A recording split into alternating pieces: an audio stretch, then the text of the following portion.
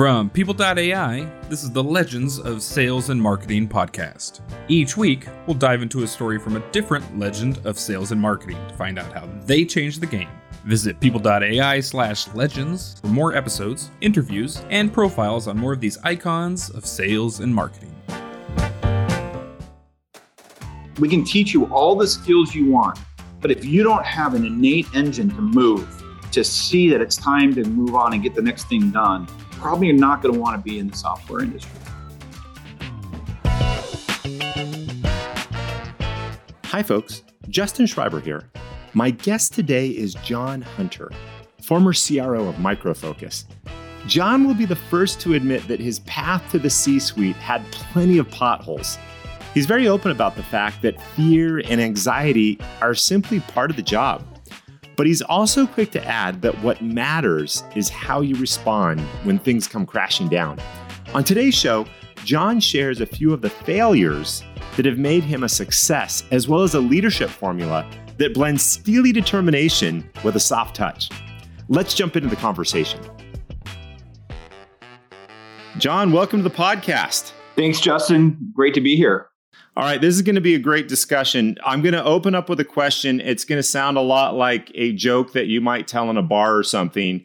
Your father was a priest with a PhD. Your mother was a nun with a master in English. What does that make you? Yeah. Some people were like, that makes you the devil. I mean, how does someone so ridiculous come with such a background? It does turn heads. It's a great dinner conversation starter in case it's a boring event. But the reality is, my parents grew up in the 60s, didn't have a lot of money, south side of Chicago, and that's where you got an education and you made a difference. What it did for me was it just gave me an amazing set of parents, leaders to develop me, to help me build self-esteem, to help me round my edges. I often refer to my work career as being Alexander the Great, who got to come home to Aristotle at the end of the day to kind of think deeply about the world and think about people and ethics. So it's just, it's different and unique, but also very much important to have allowed me to become the best version of myself. That's a great analogy, Alexander the Great and Aristotle. And also, you are not without your own battle wounds, just like Alexander the Great. I understand that you have not one, but two flesh wounds inflicted by human bites, of all things. This is a first. Yeah. Again, it's another one of those head turners when you're, when the conversation stalls out. Yeah, look, I was cut from a different cloth. My brother went to Exeter. I tell people all the time, my sister went to Harvard. My parents were these super cerebral, smart people. But I was more of the street tough, street smart guy, gotten a lot of scraps, had a bit of a ego growing up. And I just found myself, whenever I was seeing injustice or someone getting picked on that didn't make sense, I just didn't stand by. I jumped in. And so I had two examples where getting in some scraps, the other guy decided to sink their teeth into my arm and right below my shoulder and took a big chunk of me with them. But I've since learned to resolve conflicts differently as I've grown.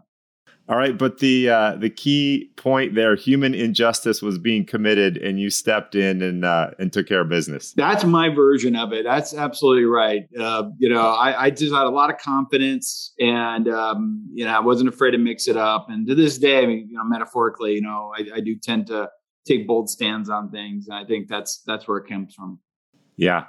It's interesting that that spirit to stand up and stand against, it's something that's inherent in people, and you pull that through from childhood. It's oftentimes hard to teach that, but if you can learn to channel it in a constructive way, so powerful.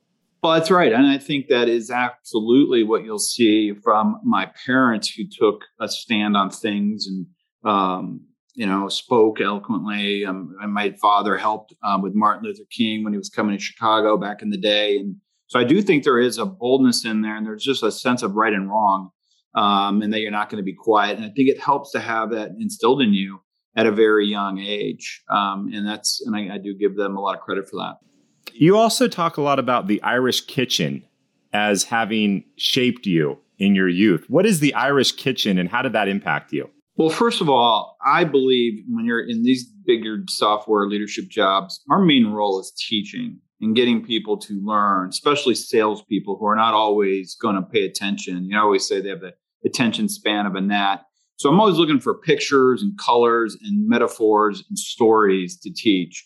And so I found that my personal story, my mom was the oldest of 9 from the south side of Chicago. For those who are listening who have these kind of immigrant family backgrounds, Italian, Greek, etc., they know what I'm talking about, which is, these aunts of mine were just super direct. Like, hey, John, you're losing your hair. You didn't call your mother back. What's wrong with you? Just boom, right in your face every day. And of course, my poor wife, she comes from a whole different culture out in Scottsdale, Arizona. So her view was, oh my God, these are heathens. Who are these people? And I would be like, no, you don't understand. They really love me. Therefore, they give it to me very direct because they care about me. They want me to go into the world knowing every, I's been dotted, T's been crossed. And then you think about it in company culture. What are we trying to establish? Safety. We want to say really authentic things without scaring anybody, without harming anybody. That's where productivity can be really, really successful. And so I found success. People have taken the Irish Kitchen and they've made it their own. They've come up with their own teams and their own personal experiences.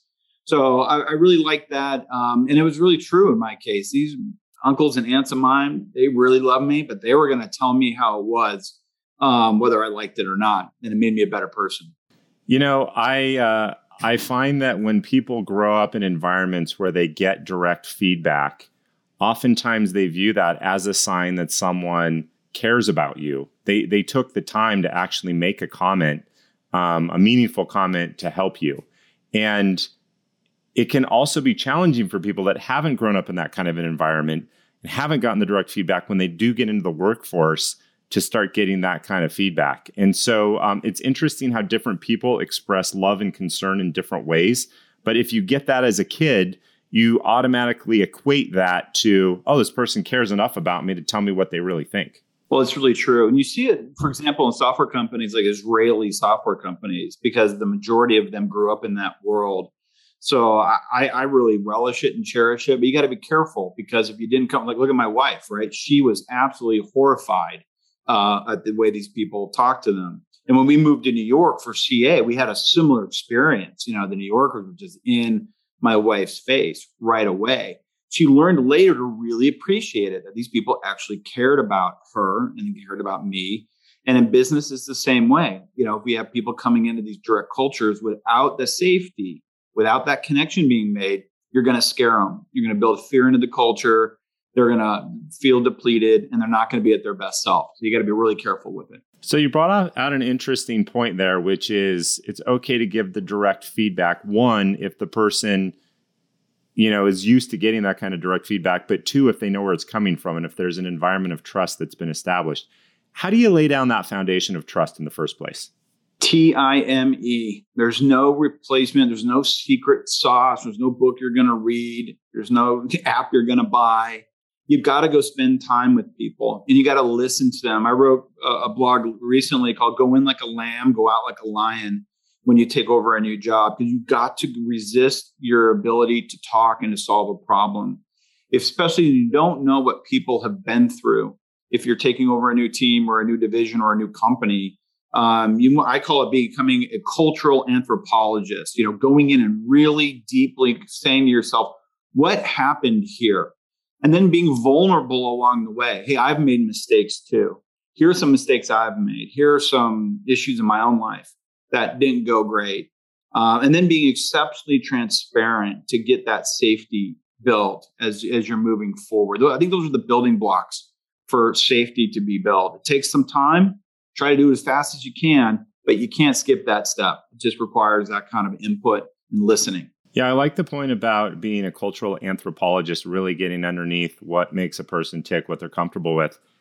This goes both directions. I think that from an institutional perspective right now at this moment in time, we tend to skew towards using tact, maybe wrapping our words in a soft cushion of appropriateness so that we don't startle the person. that actually can be unnerving to someone that's used to getting it straight, like you've described. In my own career, I have a colleague who grew up in the kind of environment that you're describing. He's from Boston, and people just told you what they thought. And our first interactions, I was trying to be very tactful. It actually was unnerving for him, because to him, that was a sign that I didn't trust him enough to give it to him straight.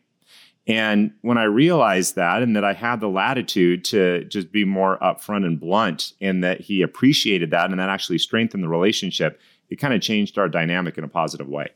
Well, that's really true. I mean, you get a sense also that you're being manipulated because you know this isn't the truth. And that's all about authenticity. That's where safety is. If you're using some fancy words, or you're using a lot of legal words. I mentioned earlier, right? My brother went to Exeter. So I grew up with a lot of these Yale, Andover, Exeter, Ivy League kids. And sometimes they would just be missing in that world of academia, the kind of directness in the business world.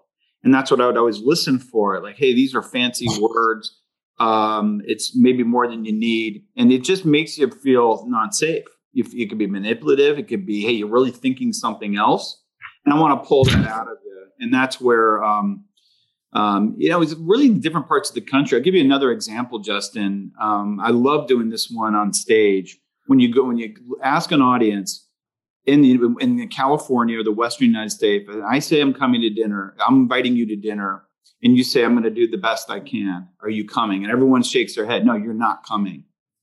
But they're afraid to say no.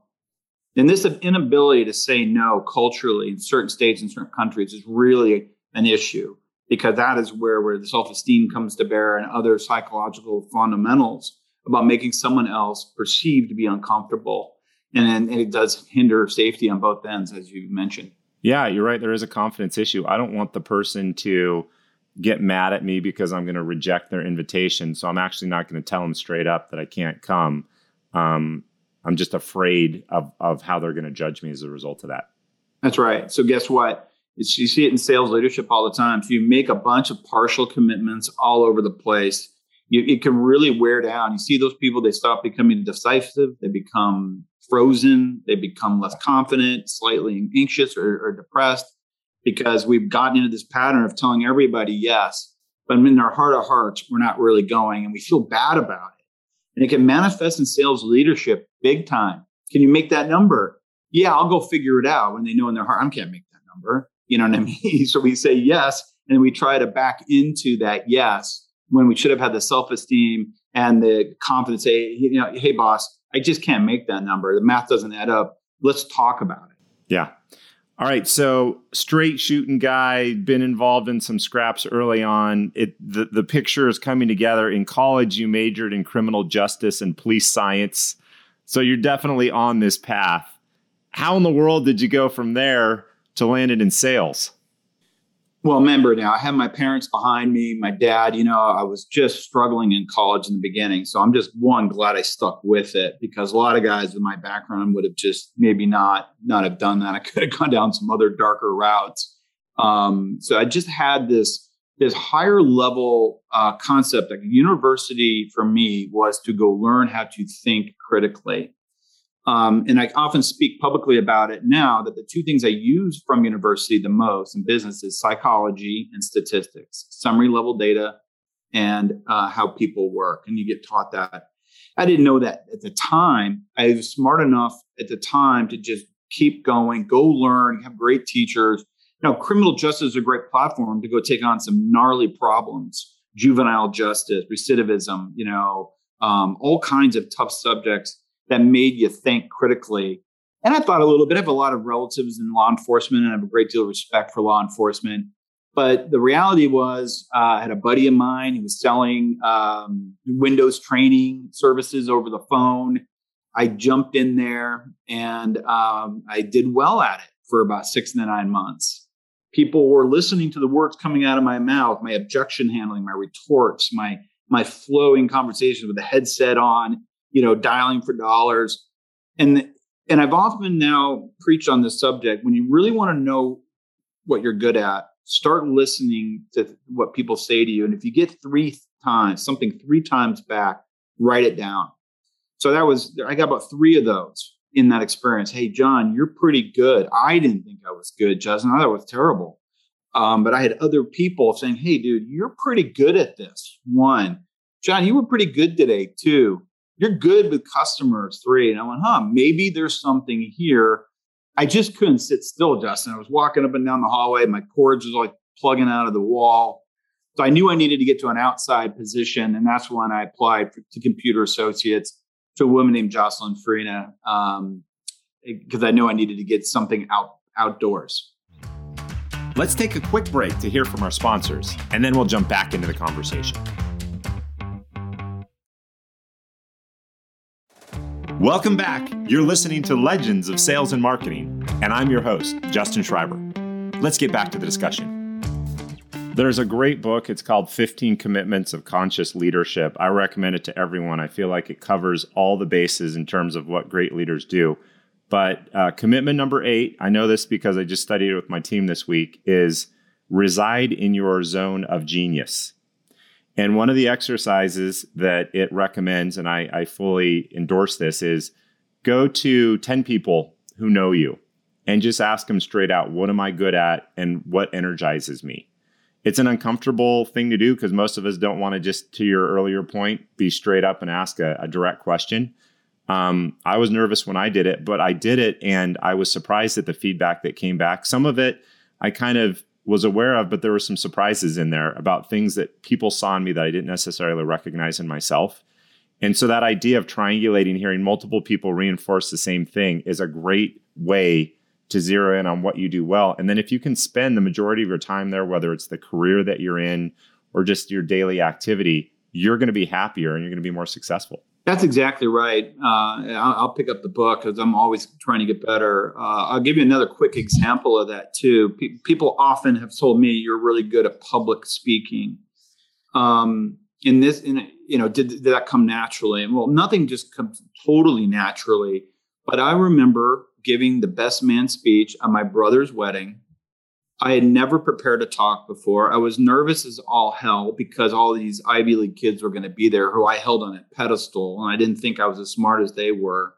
So I developed this speech basically about a JD because my brother's a lawyer and he married a doctor and she's Jewish. So it was this joke about being, she thought she was marrying a Jewish doctor, but she married a Juris Doctorate. I wove in a few other points. I got a huge round of applause. And 2 of those Exeter kids came over to me, to my dad, and said, your son is a really good public speaker. And I never would have had that affirmation, but I wrote, I mentally took that and I built on it from there. Like, hey, there may be something here. And that was a safe yet important place of respect where it came from. So I'm telling that to people all the time now. I don't have the book, but I'll get it. But, hey, go look for that. Get a personal board of directors. Don't listen to everybody. I do see that a lot too. People listening to recruiters, listening to your neighbor, listening to your boss's boss who don't really know you. Don't like those inputs coming in. I like inputs coming from people that we respect, that truly know you. And then you can form some patterns around that. There's something else in there that you alluded to. You had to put yourself out there when you gave that speech. You were nervous. There was some fear. You got past that. And as a result of that, you discovered something about yourself. That fear may have prevented you from doing that. You talk a lot about facing your fears and using them as springboards. Can you talk a little bit more about that concept? Yeah, well, every question you and I have been going back down around when it comes to whatever happened to me, what I learned from it. Fear was in the middle of change, and we all view change as losing something. And I've gotten more and more educated on the platform. The latest I've been on fear has been around the courage needed to build these companies and their operating plans and the business plans, so they're sustainable for the long haul. And I believe there's elements of fear that comes into the top level of these companies because of money or power and other constructs. And there's this concept of productivity. Can we get our people truly to be highly productive without fear? I believe the world is divided into 2 camps on that. I'm in the camp that it can be done without fear. People who are all in on something are not doing it out of fear. They're doing it because they're all in. So that's one element of fear. The other fear, though, is the fear of change, whether it be giving the speech. I went and sold water beds during my last year in college. I worked in Hialeah, Florida. I was the only English-speaking white guy. And me and my roommate had a great experience going down there. And I got 4 weeks of training, Justin, and I had to go on the floor, 20 years old, and go sell. Now, because people have always asked me, hey, with these intellectual parents, where did you learn sales? And I didn't know about that until I went through an LDP, what they call a Johari window exercise that teaches you, similar to your book, how did you become you? And it teaches you how to go look at those examples. And I'll tell you right now, man, going down to Florida, selling water beds to the Cubano community, where I got my face kicked in, every day for a month. And then I figured it out. My self-esteem went through the roof. My confidence went through the roof. And I didn't even really appreciate it until years later when I went back through inventorying what I went through. And I did remember how scared I was getting on that plane, scared I was moving to New York, working in operations at CA. Just fear, but how do we acknowledge it? It's not going to go away. It's part of the process. It's a good thing. But yet, power through it and think courage is the key to take that next step in those, situations. Going back to the CA experience, you were there for almost 2 decades, I think 18 years. So a good long run, a lot of success there. That was the job you almost didn't get, though. You kind of blew the first interview. Can you tell that story and kind of how it all turned out the way it did? Yeah. So I get my resume in, which I embellished a little bit about my successes. I was selling training to Fortune 500 companies, which I really was, it wasn't as deep as that. But I get this interview with this woman, Jocelyn Farina. I can remember it like it was yesterday. And she stops me halfway through the interview and says, "You really don't know what we do you?" And I looked at her and I took it on the chin. I said, "You know what? I don't. But after listening to you for 20 minutes, this is where I'm meant to be. This is exciting. You got to let me come back and properly do this." And she's a very direct woman. She said, "John, don't call us. We'll call you. We got a lot of people in that waiting room who've been doing this." I said, "Those guys have been doing the same thing wrong for 30 years. You got to let me come back," which she did with a gentleman named Dave Schwickerath, who's, worked for Joe Sexton. These are all legends in the business. And I wrote a paper with my dad's help called Eat What You Kill. And it was my interpretation of what the founder, Charles Wong, was trying to build culturally about a low entitlement, get the job done, winner make $1 million, loser makes $0, low salaries. I think I made 20 grand as a salary, huge commission, great club trips, great experiences, buy lots of companies. That's what I built it around, and they loved it. And I got the job. So it was number one, being direct about the fact you weren't prepared, but then going above and beyond and actually putting some substance behind the words that made it happen. Yeah. And I really do think those words resonated. It wasn't just, hey, Long Island based company, mainframe. It was, hey, eat what you kill. It really was what, to a lot of extent, it's not just Charles Wong, it's Joe. These are all meat eating, junkyard dog, culturally, wording for sales leaders who want, not everyone would get that, I guess. And so I think there was the honesty, the aggressiveness, resilience, not to just quit, go build a presentation that's thoughtful, but actually really connect with what they're trying to do. And we've remained close. Those are all great relationships of mine to this day, which is awesome. So that was a paper that you put together in your early 20s. You continue to embrace it. As you have risen up the ranks in sales, what has Eat What You Kill, or I know you like to reduce things to 4-letter acronyms, so EWYK, what does that mean to you now as a sales executive? And what do you share with your teams? Yeah. It's just really recently where, I started thinking more about it as I started giving back and doing more advising and, teaching. Eat What You Kill to me has to be the heart rate of growth companies. It's just the pace of which the technology industry moves at. I've written about this as well, right? This is the most competitive industry in the world because there's so much innovation, there's so much change, there's so much M&A that if you're coming from another space and you have some kind of, pace that's just what you think is normal, it's just not going to work in software. You just have to have this insanely high engine of getting the job done, getting to the next thing. Now, what I learned later was to balance that with thoughtfulness and strategy and scale and delegation and best practices. But you can't become too much of the professional operator and lose that heart rate, that heartbeat, that sense of purpose, urgency, enthusiasm. And that's why I've reconnected with it. And I'm saying, look, we can teach you all the skills you want. But if you don't have an innate engine to move, to see that it's time to move on and get the next thing done, you're probably not going to want to be in the software industry. I also, what comes through with that is this notion that there is no entitlement. It's a pure meritocracy. If you're not out there taking out deals on your own and basically earning your living based on the effort that you've made yourself, it's probably not the right place for you. That's right. Matt, you've asked me about 10, 4, 2, and 1. That's where it came from.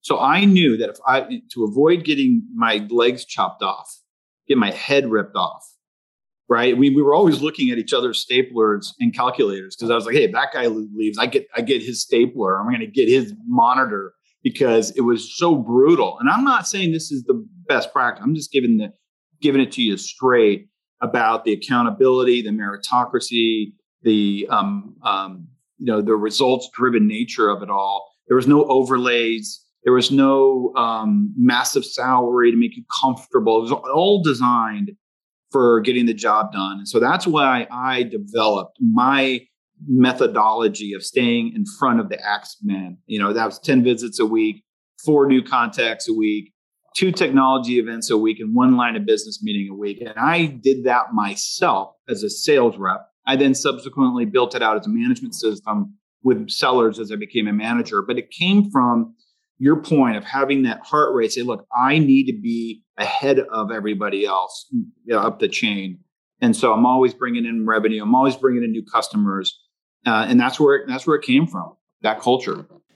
As I've talked to a lot of sales leaders, they all have their own version of the 10, 4, 2, and 1. It's not that 10, 4, 2, and 1 are the magic your secret to crack the code. It is that you took the time to codify your approach and you were religious about adhering to that week over week. And that's what I hear again and again, people backing into the formula that works for them and having the fortitude when everyone else has left the office to say, I'm only at 9 and I got to be at 10. I'm going to stick it out in the office until I get to 10 and doing that week over week over week. And after a lifetime, it adds up. Totally, Justin. And here's the thing for leaders, sales managers, who often are not groomed properly, not taught properly how to shift from individual contributor to manager.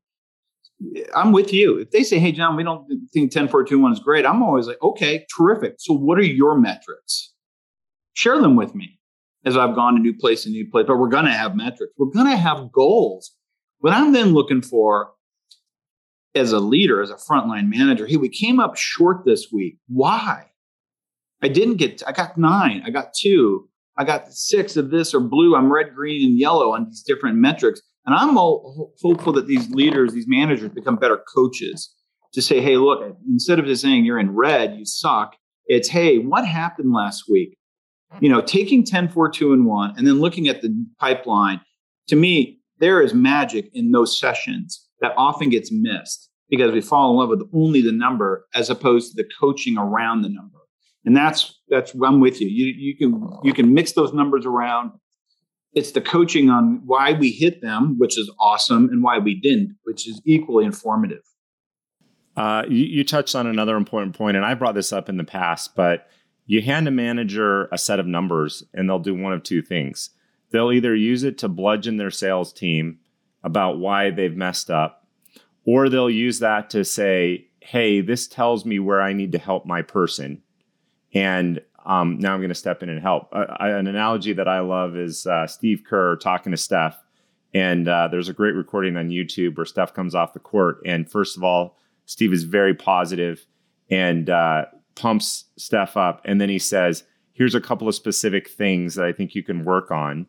And Steph takes that positive, that he gets back on the court and he does his thing. I think that's aspirationally where the manager needs to be. And when you hand a manager numbers, you need to be careful about how you use them to build a team up rather than to tear them down. Right. And it's glaringly missing. It is the number one culprit on unwanted turnover. It's the number one culprit for productivity gaps. I just wrote another article called Why Participation Rate Should Be Your Number One Metric as a Company. How many people making plan? It should be 70% or above. And because it prevents against favoritism and tyrannical leadership who just churn their people. And we've got to attack it. It can be done. The coaching can be done. Some of those people are not meant to be leaders of people. I heard an interesting metaphor, Justin, you may appreciate the other day, that says the individual rep is visual of success is coming off the Matterhorn at Disneyland. You know you're ready to be a leader when your exhilaration and warmth comes from watching your team get off the Matterhorn ride at Disneyland. You get more joy from it. And I've seen too many frontline managers who are still thinking they're on the Matterhorn themselves. And they're looking in the mirror and they're looking at their W-2. I mean, we've got to really look at how they're wired to see the success off the team and to generally care about each member of that team. And if you don't believe in them, why are they on the team? And this idea of inviting people to their next future, in a very dignified way is actually very humane to make sure that we are running a business with positivity and reinforcement and coaching, which is also often misunderstood. That's John Hunter, former CRO of Micro Focus. When we come back, John explains why his 18-year run at CA was almost uprooted before it started. Stay with us. I'm Justin Schreiber, and you're listening to Legends of Sales and Marketing. Welcome back. One of John's redeeming qualities is his willingness to acknowledge his mistakes and fix them. That was on full display when John interviewed at CA. His approach to recovering from a major stumble has become an integral part of his success. Let's get back to the conversation. So CA was a great training ground. It's really where you came into your own, and you worked with some phenomenal people. They became mentors. Craig Corrigan was one of those guys. What did Craig teach you? Well, I mean, one, if you really want to be a mentor or a great coach to someone, it's not about giving them easy things to do. I sometimes see people, this guy's a big believer in me. So it just gives you accolades and attaboys or attagirls. I mean, that wasn't Greg. Very professional, rarely used the F word, which is uncommon in software leadership circles. I once asked him about that. And he said, John, if you use it too much, it'll lose its effect. So you knew if you heard an F word from this guy, we're in DEFCON 1. We had a problem. He taught me about a meritocracy. Everyone listening who worked at CA those years knows we had the performance portal. And we put every metric was ranked and you knew you were. And every month, everyone in the company would race to their screens to see where they were, no matter what division you were in. And I think creating, living your life and building a meritocracy where you don't go up by who you know, but you go up by what you've done and you've done consistently. And, and I saw him role model that too. I had an example where when I worked in headquarters, we had a really prominent VP struggling with their numbers, trying to smooth a little bit. And, Greg looked at him and said, "Hey, bud, you're number 1 in my heart, but you're number 37 in my business." And he was able to separate the personal, love and respect from, "Hey, we're not getting the job done." And I think that's role modeling behavior I've taken to heart. He never would give you a job easy. He rotated me. He always was pushing me. And I got frustrated, Justin, with that. I was like, man, can't this guy, just give me an attaboy? But in retrospect, he was really setting me up to be successful for the long haul. A lot of that came from his 20 years at IBM. He's the one that moved me to New York. He gave me, I told him the biggest issue was with my wife. And he said, "Here's how it's going to work. Your wife, the first week's going to cry every night. Second week, a little bit less. And by the end of month 1, she won't be crying at all. And when I ask you to leave again, she's not going to want to leave. And sure enough, Justin, that's exactly what happened. So he made a big impact on me, my family, and he passed away from leukemia a few years ago, and I miss him to this day. All right, I wanted to share a quote with you. I know it's a favorite quote that you've got. It kind of captures this idea that a sales leader needs to be tough, needs to be focused on the outcomes, but at the same time needs to have soft hands because they're dealing with people and have the judgment and discretion to do the right thing. So let me see if through the magic of technology, we can bring this up here and you'll recognize this quickly. Bond, this may be too much for a blunt instrument to understand, but arrogance and self-awareness seldom go hand in hand. So you want me to be half monk, half hitman? Any thug can kill. I want you to take your ego out of the equation and to judge the situation dispassionately. All right. So this idea of a hitman and a monk, what does that mean to you? Well, just listen to the words, right? Any thug can kill. That can really translate into sales leadership, right? Anyone can just get the number done. Just get the deal done. No, I'm going to get the deal done, but I'm going to piss off the customer. Oh, I'm going to get the deal done. I'm going to churn half my team. So to me, that's how I like to teach. I'll use a video clip like that for people who are going from director to VP or VP to SVP. That scene really does crystallize what you have to, the way you need to be thinking in order to scale. Yeah, we got to get bad guys. But at that point in time, you're not closing every deal yourself. There's a balance between how you build a system, how you plan for next year's plan, how you look at your calendar and color code it so you're going to the critical meetings. And you'll hear it a lot from sales leaders who just don't want to go to the next level. Like, just let me go sell. To me, that's the metaphor. Just let me go kill bad guys. And they can't take their ego out of the equation. And they're not judging the situation dispassionately. And I just think that's where the next level of leaders that go to the CRO position, I believe it's that ability to execute tactically and think strategically that scene reinforces. And sometimes it's better coming from a movie quote than it is from me. People just tend to digest these ideas better. It's hard to compete with Daniel Craig. Yeah. Yes. So I wanted to close off on one final topic. It's this notion of failure and how failure in some cases just flattens somebody and in other cases becomes the stepping stone to greatness.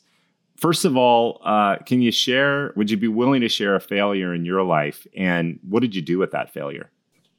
Well, first of all, I think if it doesn't affect anyone, some amount, I don't care how trained you get, I think you've lost your heart. You've hardened off a part of your soul that is bad for you. And so I'm telling myself all the time, I expect to come up short to feel like crap and then get better incrementally. And I think the more mentally tough you get, I judge mental toughness by how well you rebound.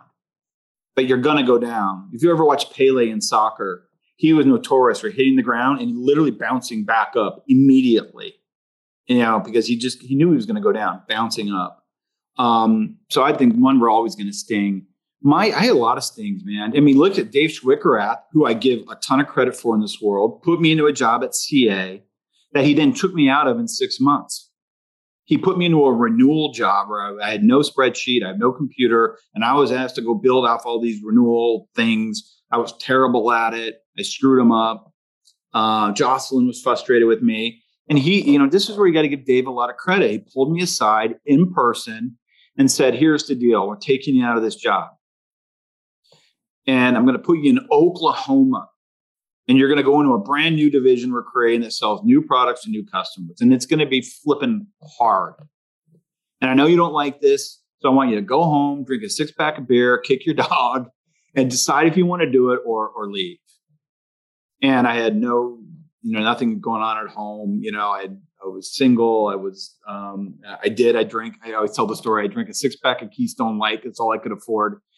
And I went back and I took that job. And to your point, so I got stung. I got down. I sucked it up. It was delivered to me with dignity. And then I went and learned how to sell new business for the next 3 to 5 years. I can't remember what it was because Dave knew I was better suited for that. And it is really the engine I run on now. It's a new business, new logo, opening up new territories. And that was from Dave basically firing me and failing, but having the self-esteem to rebound from it. I'll give you one more example. I think it's an important one. At one point, I had a German English-speaking boss. A lot of people know him, Andre Kunin, out there. Hello, Andre. Andre had an MBA, and when he took over the region in the Western United States, he did something very clever. He inventoried everybody. He asked them and took spreadsheets. How do people view other people? And I was a brash, kick-ass sales manager, had great numbers, and I thought, Justin, everyone loved me. Well, of course, so here comes Andre with his spreadsheet, and he's saying, oh, so you are John the Hunter. Not very many people like you. You are like, how do you say maverick? He was searching for his English a little bit. So I knew it was safe. I knew my numbers were good. So I knew this wasn't about firing me. But I just got this dose of self-awareness that I was pissing off half of my colleagues. They had, I was too much energy, too much bravado.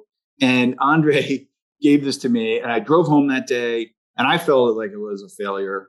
I felt like a failure. And I told a mentor friend of mine, I said, I met my new boss today. And he said, he called me a maverick, which I think is a cow. And he said, you know what a maverick really is? It's a subset of the herd that walks into a storm. It's actually leaders in the herd, and they can actually lead the cattle to safety. He said, you had your first self-aware moment, but don't lose your conviction of who you are. And so that was another moment that I've used to share with people, because I saw Justin as a complete failure, that I was so embarrassed, hurt, but I was strong enough to then recover from it and make some changes. Yeah, and then Top Gun came along, and Maverick became the highest compliment you could give to anybody. I certainly didn't identify with that Maverick. I thought I was a cow. I thought I pissed off everybody. And my boss just called me a cow. It's not going well when your boss calls you a cow. No. Well, it's been a great discussion. I always like to end with the same question, and that is, as you look back across your life, if you had to boil it down to one thing, what's that one thing that's made the biggest difference for you? It's just been able to be on a platform to help people. The notes that I get from sellers, leaders, marketers, what have you, they say, from some of the stuff we've done together, how it's impacted their lives at work and in home, made it, the calling come more and more true. And we're doing it by selling and solving problems for customers. But, people are making money, they're setting goals, they're helping their parents, they're paying off loans. As we get older, they're having health issues. And by a lot of these techniques and these tools, people have been able to achieve their dreams and their successes. And I've played a small part of it. It's on the dark days, you pull out those letters, those emails, and they go, man, this has been what it's all about. It's just helping people be better versions of themselves.